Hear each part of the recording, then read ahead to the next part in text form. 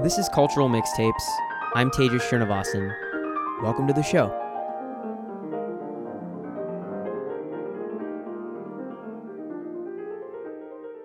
About 6 months into my first year of college, I found myself lamenting about the beauties of suburban life to some friends. It struck me immediately that I was longing for a world that I found profoundly boring for 18 years and swore to never replicate. I was going to live my big life in cities. Yet the pleasures of driving around open roads amidst constant pockets of civilization and seeing the formation of an unspoken and distant community that was fostered through nothing more than proximity still appealed to me in a way my city-dwelling friends couldn't really understand. My suburban life in Ohio was quiet and comfortable, and for all it lacked, it also guaranteed a great deal. And this has been a bit of an obsession of mine since I moved away from the suburbs. Through college in a cold rural town to the Atlantic metropolis of London, something about suburban America still baffled me. I had read my fair share of suburban writers, but when I came across a book that strived to understand the weird yet alluring quality that American suburbia presents, I knew I had to read it with the hope that maybe this would scratch this never-ending itch. Jason Diamond is the author of the 2020 book The Sprawl, as well as a memoir from 2016 called Searching for John Hughes. In addition to his books, he also writes for various publications including New York Magazine and GQ, and has a Substack called The Melt. The defining quality of Diamond's book, The Sprawl, is that while it attempts to detail a history of America, it places the suburb at the center of this narrative. Diamond is of the suburbs, and his upbringing in a suburb of Chicago is central to the book itself. The Sprawl combines personal anecdotes with heavily researched demographic and geographic data to try to answer the same question that was on my mind. What exactly is special about the American suburb? So this is where we start our conversation. Jason and I speak about his book, the exorbitant amount of driving he did to research it, as well as some of the cultural references that feature in its pages. This conversation about suburbia morphs into a larger one about America, and this is especially evident when we start talking about all the exclusion and racism that is a part of the suburban and American story. Diamond's writing is special because he uses common structures and cultural objects that have made it into the vernacular to ask questions about the culture he lives in. This is why later in the conversation, when I ask him about his critical process, I call him a chronicler of vibes. So that's what this conversation is. It starts with the suburbs, but then progresses into the two of us simply trying to gauge where the vibes are at. As always, everything we reference from books to movies to TV shows will be in the show notes. Hope you enjoy the show.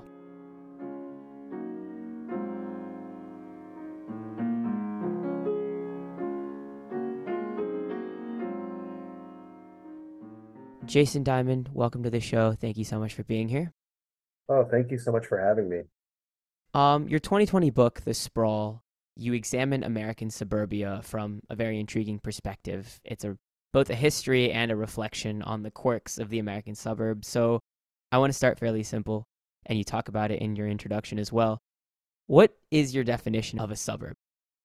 I think, and it's kind of funny now that I look at everything that happened before the book came out and after it came out is like a real before and after, because I do think because of the pandemic, I think things have sort of evolved a little bit.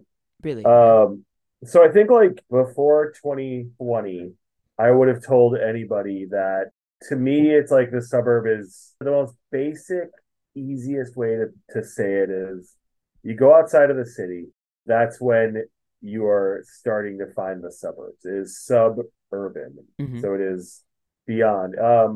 Now, over the last 60 years, there has been a big change in like what we consider urban, suburban. And then when you start getting out into, like farmlands and small towns and those have sort of, those still exist, the small towns that Mm-hmm. I don't think could be classified as suburbs, but they've, especially in the last like 30 or 40 years, most of them have either gone away or they've been sort of, I don't want to say sucked up into the suburban sort of mindset or the suburban design, but Mm-hmm. we've built up those places or tried to build up those places. So the easiest way to put it is when you go outside of the city, you start to see the suburbs. And it's less of a place and more of a mindset, I think.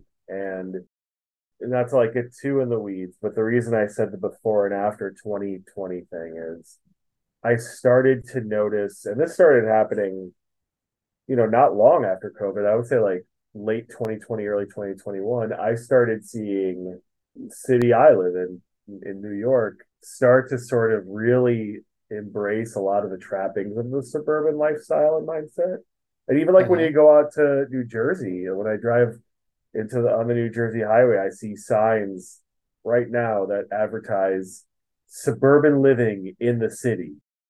It's very strange to me. So I've really come to the conclusion, and like this is why I needed to write a book.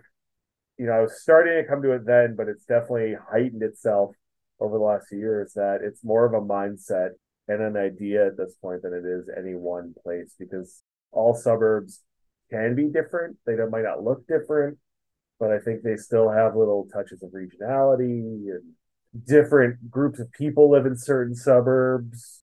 One of the suburbs I lived in as a kid used to be, I think, German, Irish, Russian, and like Greek, and like a lot of like Jewish, like Soviet Jewish. Now it's like largely Russian and Korean, Oh, which is so interesting. you see that in a lot of places.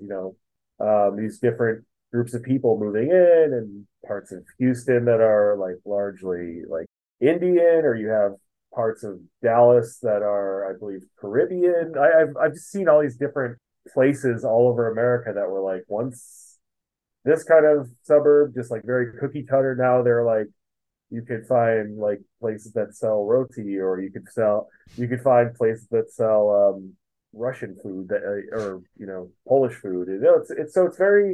It's always evolving.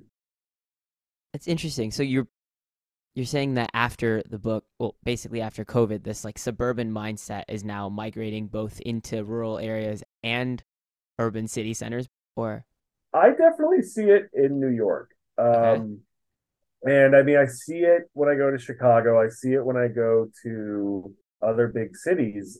It's little things. It's just things I know. Well, it's not, I wouldn't say little in scale, but, Mm-hmm. for instance, I've seen this sort of, the best example is one I can see from outside of my window. And there's these very big glass condos were built up. And Mm-hmm. part of the promise was developers would build a public park. Okay. And the thing is, New York has this history of truly public parks, like public works.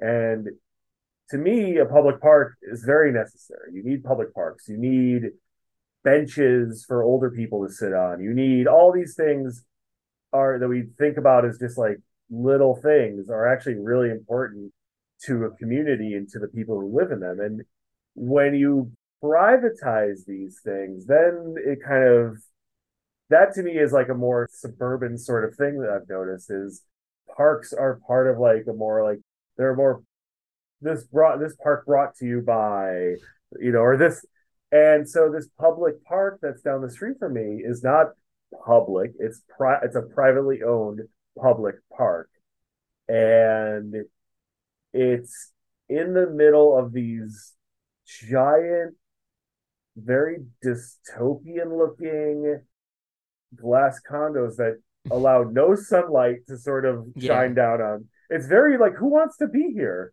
But it's there. That's the new public space. And like I see when I go out to the suburbs, and this is not a bash, but I see people don't really want to use the public spaces in the suburbs.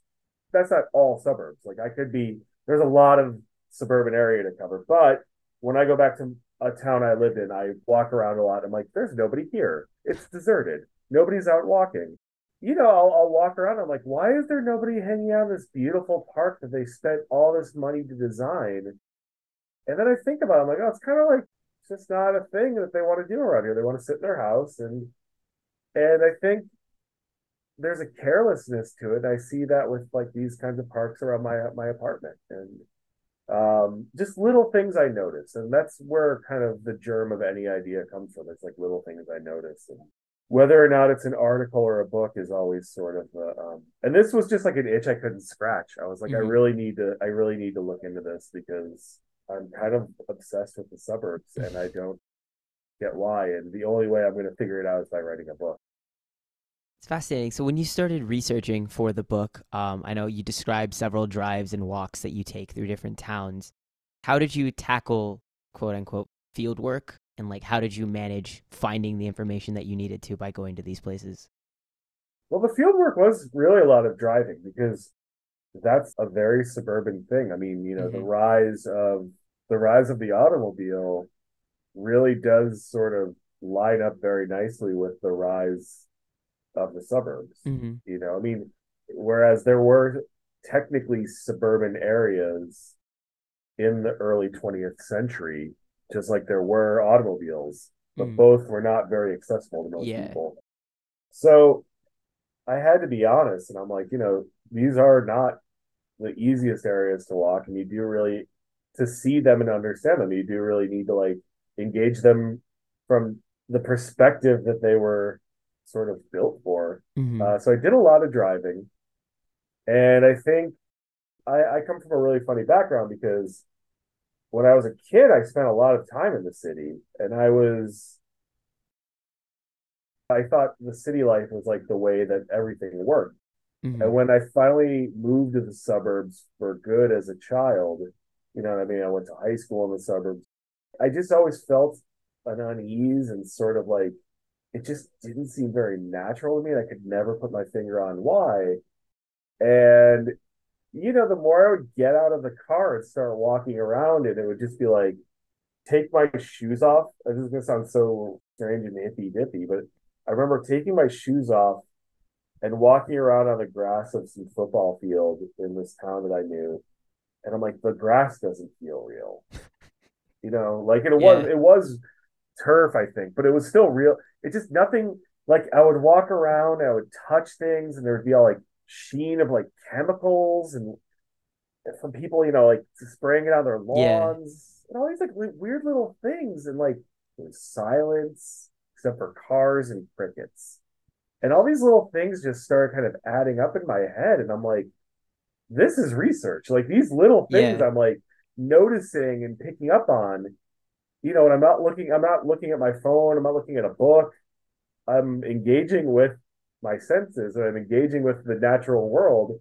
And this natural world seems very unnatural to me. Yeah. And so it just sort of started from there. And then, I'm a insane researcher. I read and read and read and read.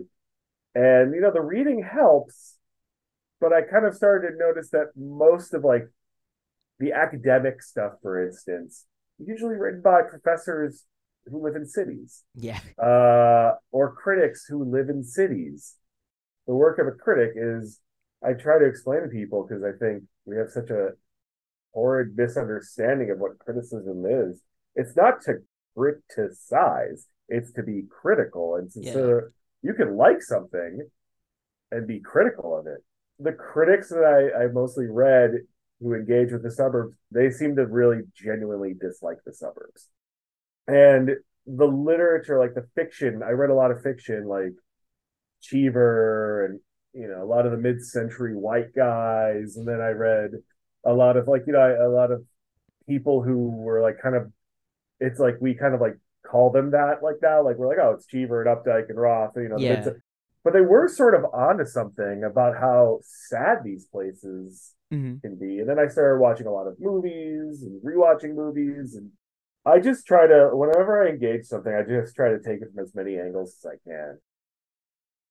Yeah, and you just mentioned Roth, and now that just got me thinking about how sad in Portnoy's, not Portnoy's complaint, in American Pastoral, how sad that suburban New Jersey life is of Yeah.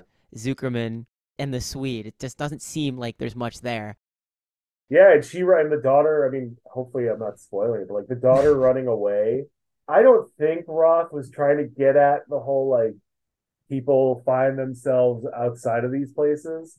But I actually do think he was saying that. Yeah, Not that the daughter was doing anything. Like the daughter was there was a lot going on there. But I think about that more than all of his other books in terms of like how he really just so perfectly got that suburban sort of like, where did it all go? Why am I so unhappy? Why is everything miserable? Yeah. Um, I don't know if it's like because he kind of understands it from the Jewish first generation immigrant sort of thing, which I think now you're seeing a smarter take, fictional take on the suburbs by people who are like immigrant or first generation from India, from Asia, from Mm. the Middle East, from Central America. And that's really interesting to me. But Roth, I think, really kind of took it from a perspective that Cheever or Yates or Updike couldn't have seen it from. And that's why I always tell people, I'm like, that book is so crushing. It's really something else. But I think on the flip side of that book, you have someone like J.G. Ballard, the British writer, and he had his Yeah. whole thing about how suburbia is where great art comes from and where innovation comes from because he claims that the boredom and existential dread of suburban life is what leads to innovation and things like that.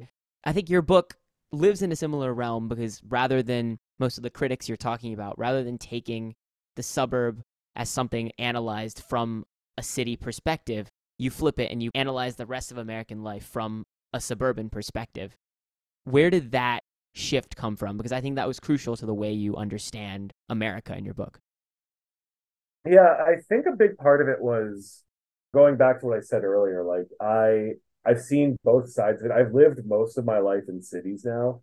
And I always tell people this is kind of a weird, it's going to sound weird at first, but years ago, I wrote a thing for Esquire about Guy Fieri, the television. Yeah. And I was like, the whole point of that piece, and it was a very popular article, was I'm fascinated with this idea. I always blame it on being an American thing. I don't necessarily know, but I do really think Americans are very quick to be dismissive of Yeah. anything. And Yeah. we're very quick to listen to, I mean, this is what gets us into so much trouble, but we're intellectually, we're, I don't know, we're one of the lazier cultures I could think of. And so we're very quick to be like, I don't like that. That's bad. That's it. It's just bad. It's Yeah. dumb. It's bad. It's ugly. It's whatever. Any word. And, I'd written a few different things where I was like, I don't try to be, I'm not trying to be like, hey, this is good. You're an idiot. I don't try to look at it like that. I try to go, okay, first of all, why do I feel this way? Then why do the rest of us maybe feel this way? Like what causes this? And then from there, what's good about this? Because everyone says something's bad. Mm. And I'm not saying the suburbs are great. I live in the city for a reason. But I do feel that if I hadn't, like personally, I move back and forth with my thinking a lot, but I was thinking about what makes them good, and I went back to me as a child. I grew up in a little bit of a different. I grew up in like the '90s, and we didn't have phones, and that all I'm sure plays into it. But my friends and I were really left to create. Mm. We were left to discover. We were left to be weird and to sort of go on these strange little adventures to places down the block or in the woods that had these stories that somebody probably made up or maybe they didn't about like haunted stuff Yeah. and murders that took place that definitely didn't take place. The imagination is it's like a muscle. You've got to keep, exercising it. And those years I spent in the suburbs were super formative for my imagination to sort of run wild and also for me to like find just like all these different kinds of art that I had to really grab onto, whether it was Mm. music or books or film. And I was like, this is mine. This is important. Like, I don't have anything else in this world because I've got a couple of blocks that I can walk, Yeah. and I've got these couple of albums and books and movies that I can watch and read and listen to. And I started to think to myself, and the more I talk to people, I'm like, that's the experience a lot of people have. At least curious people, like intellectually curious or artistically or whatever. Mm. Um, And I was really lucky to have realized that. And I wanted to sort of, I don't know, I don't want to pay tribute to it because I don't think the suburbs, I don't know, they don't need a tribute, but I do think there are going to be kids after me and after them and after them and after them. And the suburbs take up so much space in America Yeah. that I would like to hope that like maybe I offered a blueprint to some kid who was like, hey, it's not great, but it's not bad. It's not all bad. I'm getting something out of it. Lovely. No, it's a great line about the suburbs. Now onto the dark side of your book. Something that's not talked about much, but after reading, it seems quite obvious, or obviously the exclusion that takes place in suburbs and how the founders of these communities, whether they had a utopian vision or just wanted respite from a city, they wanted to make the suburbs oftentimes a place where they didn't have to be bothered by diversity, essentially. How deep do That's putting it mildly. Yeah, yeah. Um, how deep do the racist roots of suburbs run? pretty. They're there. They're at the start of it, and it's like to me, it's wild because that is where the suburbs. And I mean, you have suburbs all over the world, but to me, that is the defining. I don't know. It's sort of like the thing that makes the American suburbs uniquely American is that I'm laughing, but it's sad, but like everything in America, we build everything. There's always some exclusion or racism involved. It's Yeah. just and it's still to this day that way, and just different than it was. Hmm. It's just no, I'm sorry, it's not different. Racism is racism, exclusion is exclusion, but it's sort of dressed up differently. Yeah. And so you can't tell the story of America without saying, hey, people were literally brought over here in chains and forced to build it. And slavery built America. And it was built on land that was stolen by Native people. So that's where you start with the building of America. Then you go 150, whatever years later, to the modern suburbs. And, I didn't even get that into the labor. I'm assuming a lot of the labor was probably done on the cheap by Hmm. immigrants and people of color. And you had places like Levittown, which, is considered by many to be the first American suburb, which literally wouldn't sell to black people of color, Jews. It was founded by Jewish people, and I'm Jewish. I couldn't have bought. It's a Really? crazy thing. Yeah, it's a Okay. very very it was the same thing. You had golf courses all over the country that had signs that, there's one famously in Baltimore that said, I think it said either no blacks or it literally explicitly said the N word, Oh no gosh. Jews, no dogs, I think. And there was another one that you would see that said also, instead of dogs, no Irish. Yeah, that's a weird one. But I mean, Yeah. I've heard of suburbs that pushed back on having Catholic churches Oh because wow. we when you look at the history of America, that's something we've kind of forgotten is that Catholicism was sort of lumped in with African Americans and Jews, and like the KKK routinely vandalized Catholic-owned businesses and churches. It was everywhere. It was a thing that you couldn't get past, and it wasn't legal, but it Yeah. wasn't illegal because it was like a handshake deal, and they had Yeah. all these like gentlemen's agreements that you wouldn't sell to a black person or to a Jewish person or to a Hispanic person or an Indian person, just white people. Which it's kind of crazy that that was sort of the idea that a lot of these people who were into utopian ideas kind of were like, oh yeah, utopia means no black people. Like, there were people who Yeah. thought that. And it's like it's pretty strange to go to those places now, just to kind of feel the weight of that.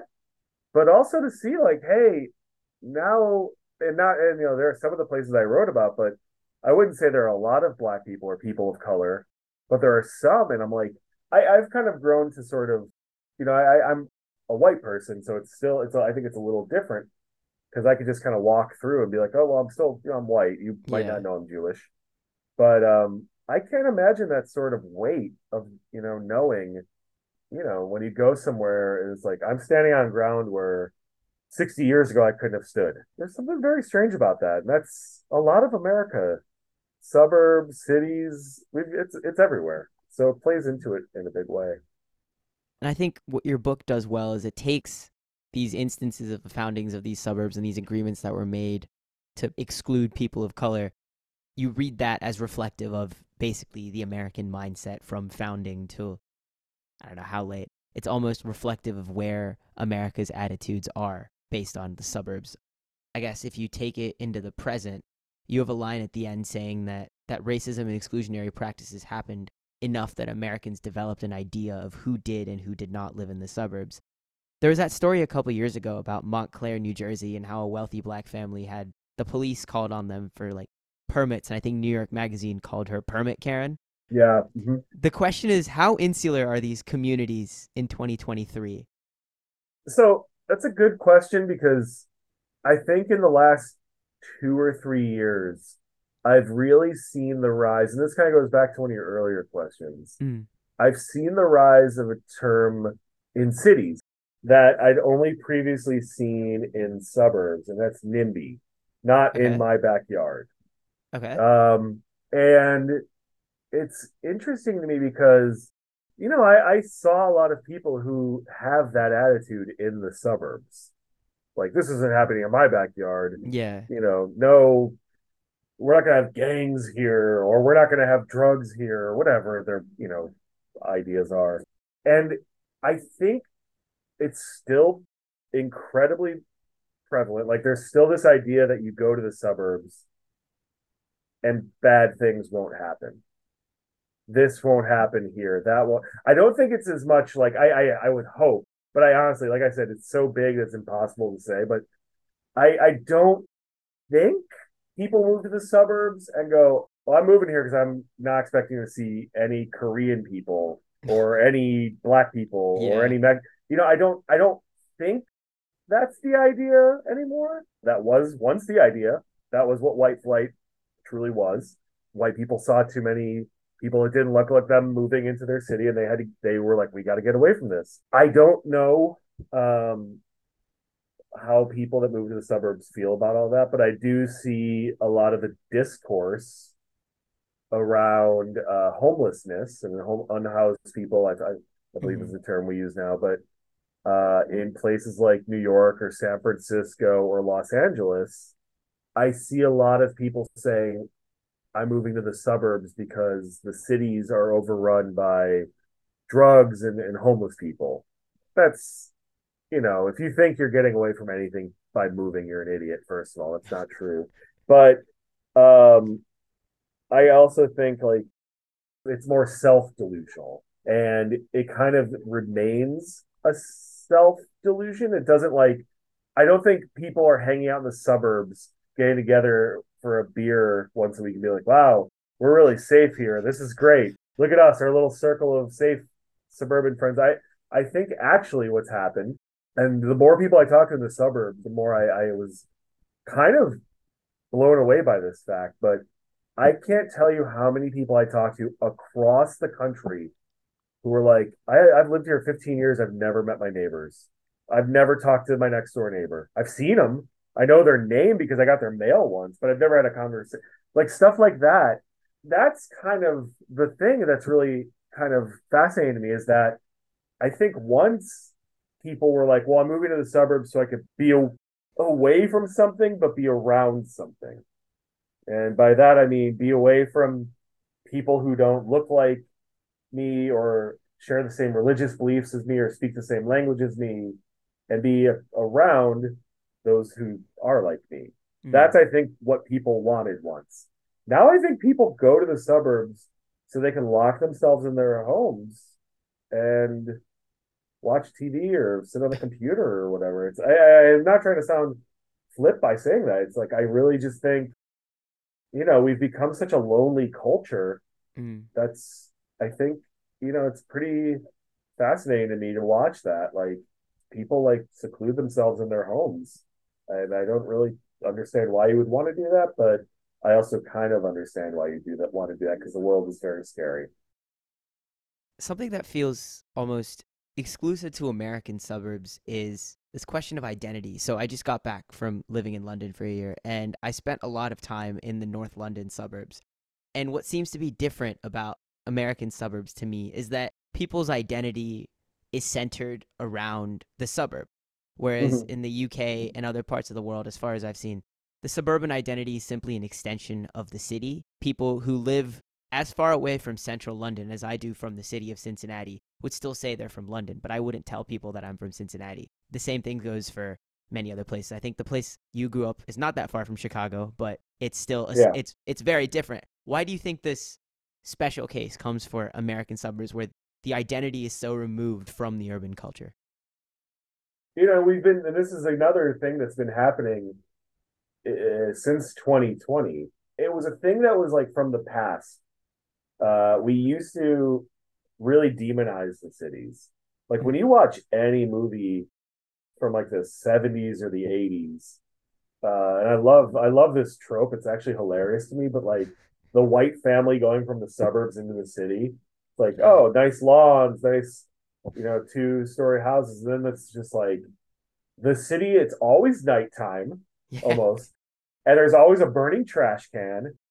And there's always like a doo-wop band or like some shady like black guy or some shady immigrant guy, like vaguely Eastern European-ish, maybe. And there's always someone looking to like either stick you up or scam you. And that kind of went away over Mm-hmm. time. I mean, I still think there were people who believed that the cities were like that.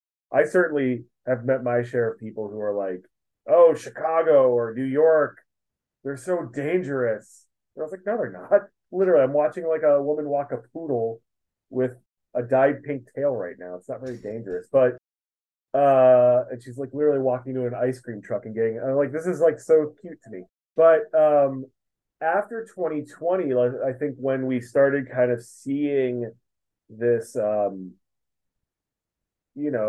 feel like everybody sort of got a taste of what dystopian feels like.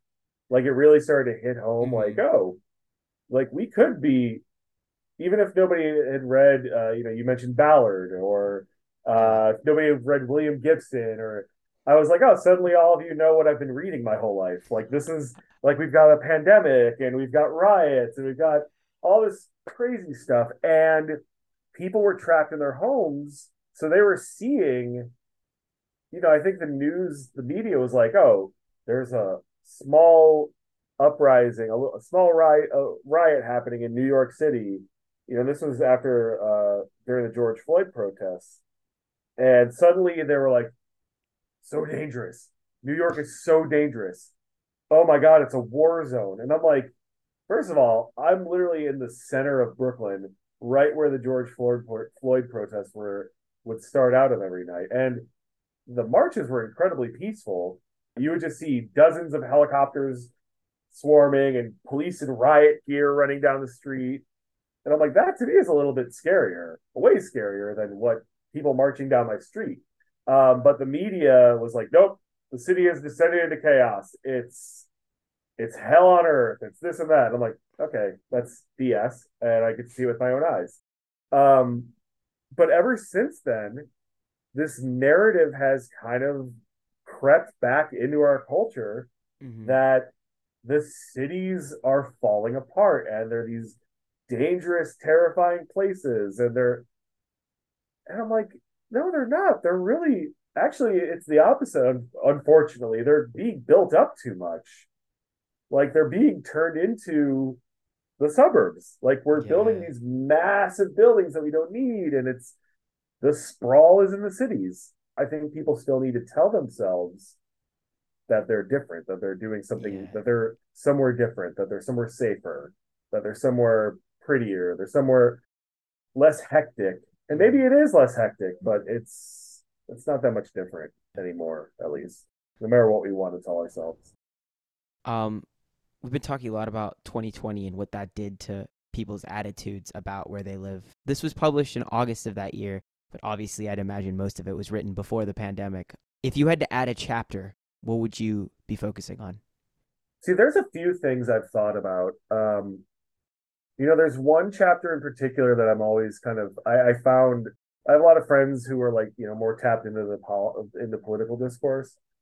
And I think they help get the book in the hands of like more like academic focused people or writers. And so I think some people, especially with like more like leftist leaning politics, were a little unhappy with my chapter about these people in Connecticut fighting against these developers. Yeah. I always liked that chapter because I think the point of it was more I was trying to show like those people literally say, I think in the chapter, like I had never met my neighbors.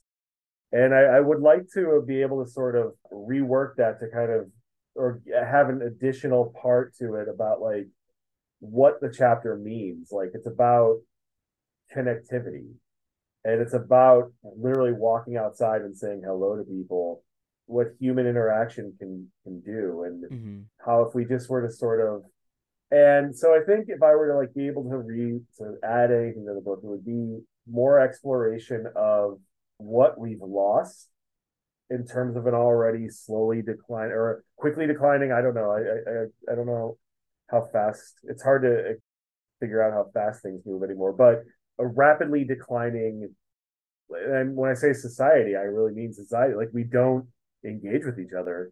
Our Yeah. we do everything on the phone or on the computer now, and we're in this literal another epidemic. We're in an epidemic of loneliness, and I would love to explore that. One of the books that really influenced this was this book called Bowling Alone. I think it came out like 20 years ago. It was by Robert D. Putnam, and it was exploring the um, the sort of loss of these like social groups, whether it was churches or bowling leagues or just places and organizations that brought people together. And I'd really like to explore just how much more we've lost in terms of connectivity, like actual, Mm-hmm. like how comfortable we got in our discomfort, because Yeah. that's something that's really scary to me, I think, because I think the more disconnected we become, the less human we become. And I don't mean that like obviously in the physical way, but I do think we've really lost a lot of ourselves in the last few decades, but it's especially been rapid since 2020. And I tell people, I'm like, you should go and talk to people all the time. Go out, go eat at a restaurant, go sit in a park, whatever you have to do. It's like loneliness is crippling and like you need to talk to people. We all need people. Obviously, it's like it's impossible. I'm not really good at like giving a an elevator pitch. Like this is it. I'm Mm-hmm. going to do this, Yeah. but I do think it would be exploring that somehow. Mm-hmm. I want to switch to more like a general discussion of your work. Your writing style throughout from your Substack called The Melt to the various publications you write in. You write in a style that I think it stems from the likes of like anyone from a Joan Didion to a Jerry Saltz to a Samantha Irby almost. In a very strange way, I classify you as a chronicler of vibes. I've I been love told that. I've been told off for using that description before, but you take items in culture or food and see them as reflections of a larger American aesthetic. Like, for example, you use the Odeon in New York as reflective of the Brat Pack, or as the way Americans viewed that group of people, or Spago Rock as a symbol of a way of life in 80s and 90s California, things like that. You're probably not self conscious about your own style, but what draws you towards a particular topic? Because you write about loads of things. Well, for one, I can't be self conscious because I'm a self taught writer. I Hmm. didn't get I didn't get an MFA. I had to fail a lot to be. I was a terrible. I mean, I'm not saying this to be self deprecating. I was a terrible writer when I started out. I Okay. just kept going. I'm just going to keep learning things. I'm going to keep getting better. I'm going to keep practicing. I'm going to keep so it's really hard for me to feel that way at this point because I'm like, oh, I've built this myself, and I've really if I even give any thought to how I feel about my work, then I'm gonna either become I'm definitely not gonna become big headed. Like, let's put it that way. But I don't know. It's like I've just always been really curious, and it's a funny thing because when I was a kid, this is like, the late 80s when I was really young, and they put me in front of a television and I'd watch like Sesame Street, Okay. or I'd watch one of the adult shows like Cheers or Seinfeld, Mm. and I'd be like, it's so interesting to me that these shows are so, and this is like, it was a little less nuanced than this, but because I was like 9, but I'd watch these shows and I would be like, it's really interesting to me that these worlds are like contained on Sesame Street, Yeah. which didn't look like was not a real street, obviously, or Jerry Seinfeld's apartment, or this bar, or the three places you see when you watch Friends, or and I was like, I wonder what the rest of their world looks like. And I just think that's just how I approach everything. Mm. Like what's the rest of this? Like I'll read a short story and I'll be so taken by it. And maybe there's like one sentence and I'm like, huh, I wonder how they started thinking about that. And I'll just dig into like where the writer was from. And I think part of it is, this is going to sound really silly, I'm sure, but I've seen therapists my entire life, and my mom really loved to drag me to Freudian doctor Mm-hmm. doctors and Jung, with symbolism and stuff. So I'm always kind of like looking not into symbolism, but I'm kind of like looking, and not metaphor either, but I'm looking kind of to sort of be like, what does this mean? Yeah. Because I was taught very early on, because I've always been a good study of people, and I noticed like these doctors kind of kept asking me, what do you think it means? And and I just think I started applying that to just my worldview. And so whenever I get really interested in something, it just kind of starts spinning out of control in my brain. And I'm like, oh, there needs to be something larger here. Sometimes I only need to write 1,000 words to figure it out. Mm-hmm. Um, Sometimes it has to go longer. And then sometimes there are just things I like to bring to people's attention. I think there's so much negativity, and I think there's reason for that. I'm very happy there are journalists and writers out there who bring things into the light that we need to be talking about. That's just not who I am. I'd Mm. rather be like, hey, this is something I'm excited about. And so I'm always trying to, I'm not exactly like Little Miss Sunshine, but I'm trying to like take things from an enthusiast's perspective. Lovely. Yeah, Um, no, very interesting to see because your Substack has things, a lot of food, but then yeah, suddenly there'll be a piece about, I don't know, an 80s movie. You got to think about De Niro yesterday, stuff like that.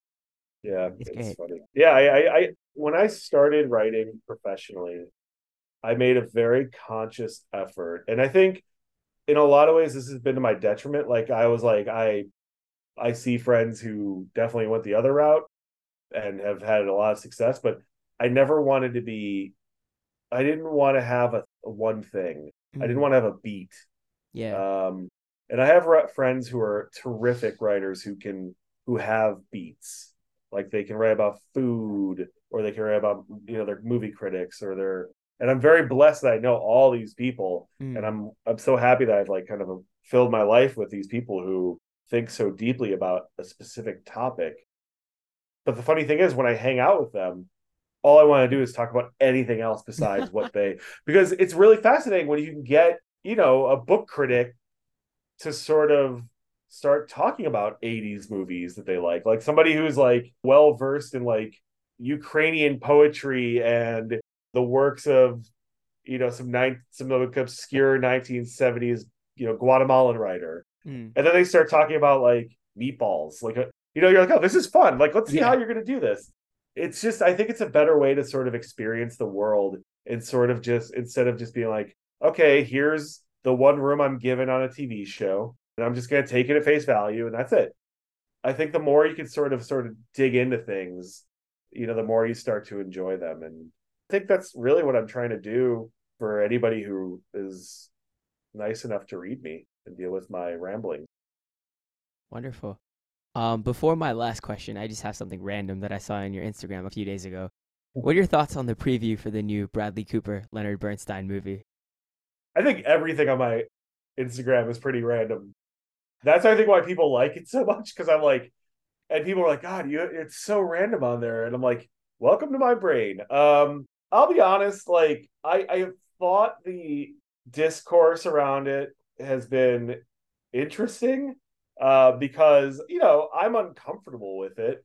I'm not mad at it. I don't think Bradley Cooper, I think for context, I don't know when this is coming out, but anybody who hasn't listened, the big hubbub is Bradley Cooper is playing Larry Bernstein. He's playing a Jewish character, and he got a prosthetic nose that makes his nose longer. For me personally, and I said this on Twitter because I think people took a tweet that I jokingly put out in the world referencing a 30 Rock joke, but using a picture of Bradley Cooper. And people were like, it's anti-Semitism. And I was like, okay, no, it's not anti-Semitism. I really need to put this out there. I'm not one of those people who is comfortable with jumping and calling things racist or sexist or homophobic or anti-Semitic, unless it really is. I think it's very important that we use those terms when they're necessary. Mm-hmm.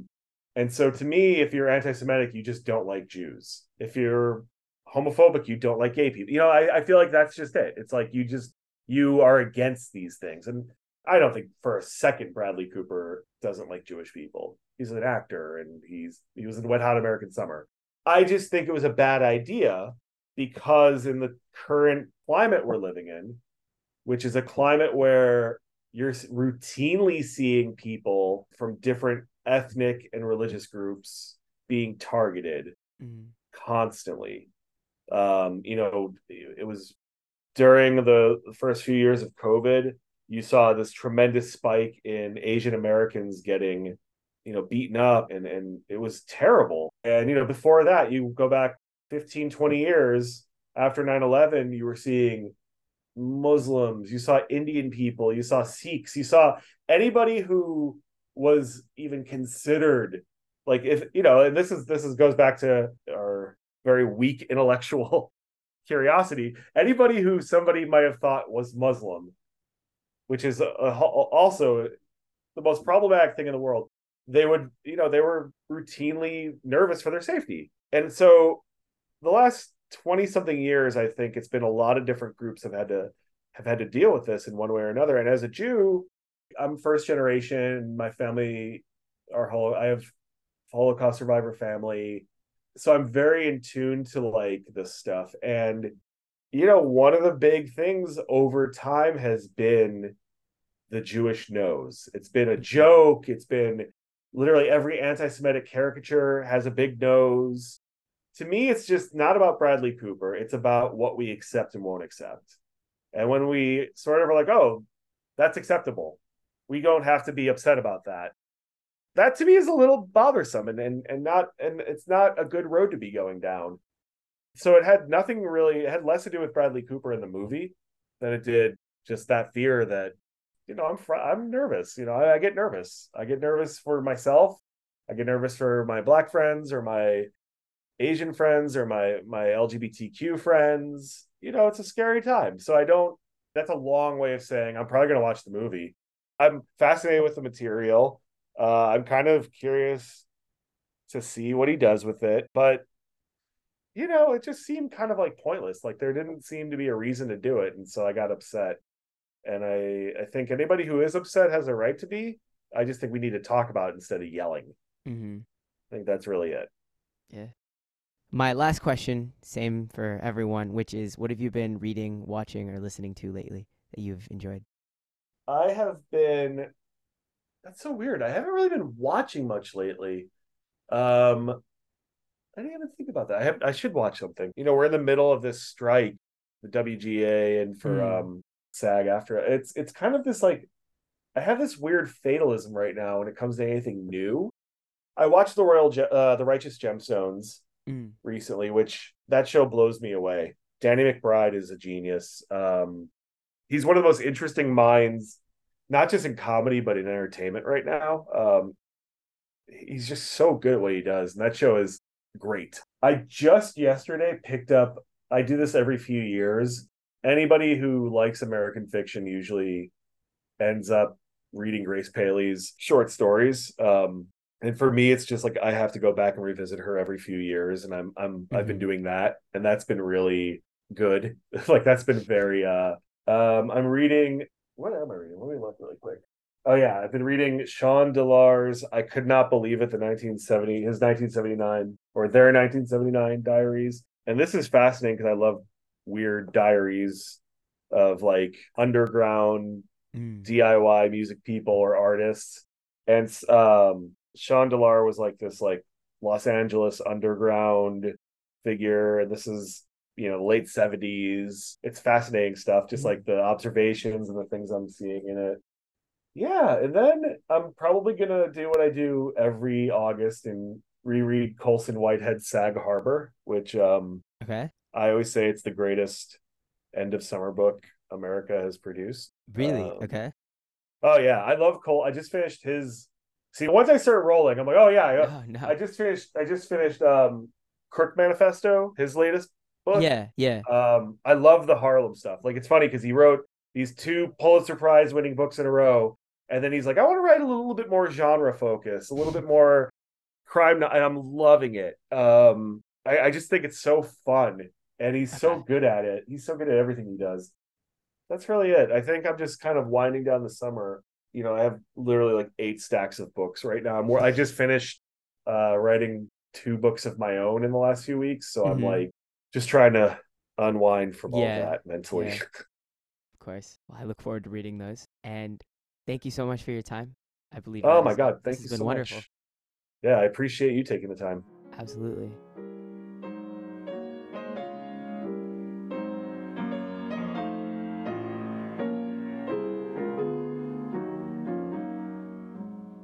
And that's our show. Special thanks to Jason Diamond for joining me on this episode. To learn more about his work and see a list of his recommendations, visit the show notes. Cultural Mixtapes is written and produced by me, Tejas Srinivasan.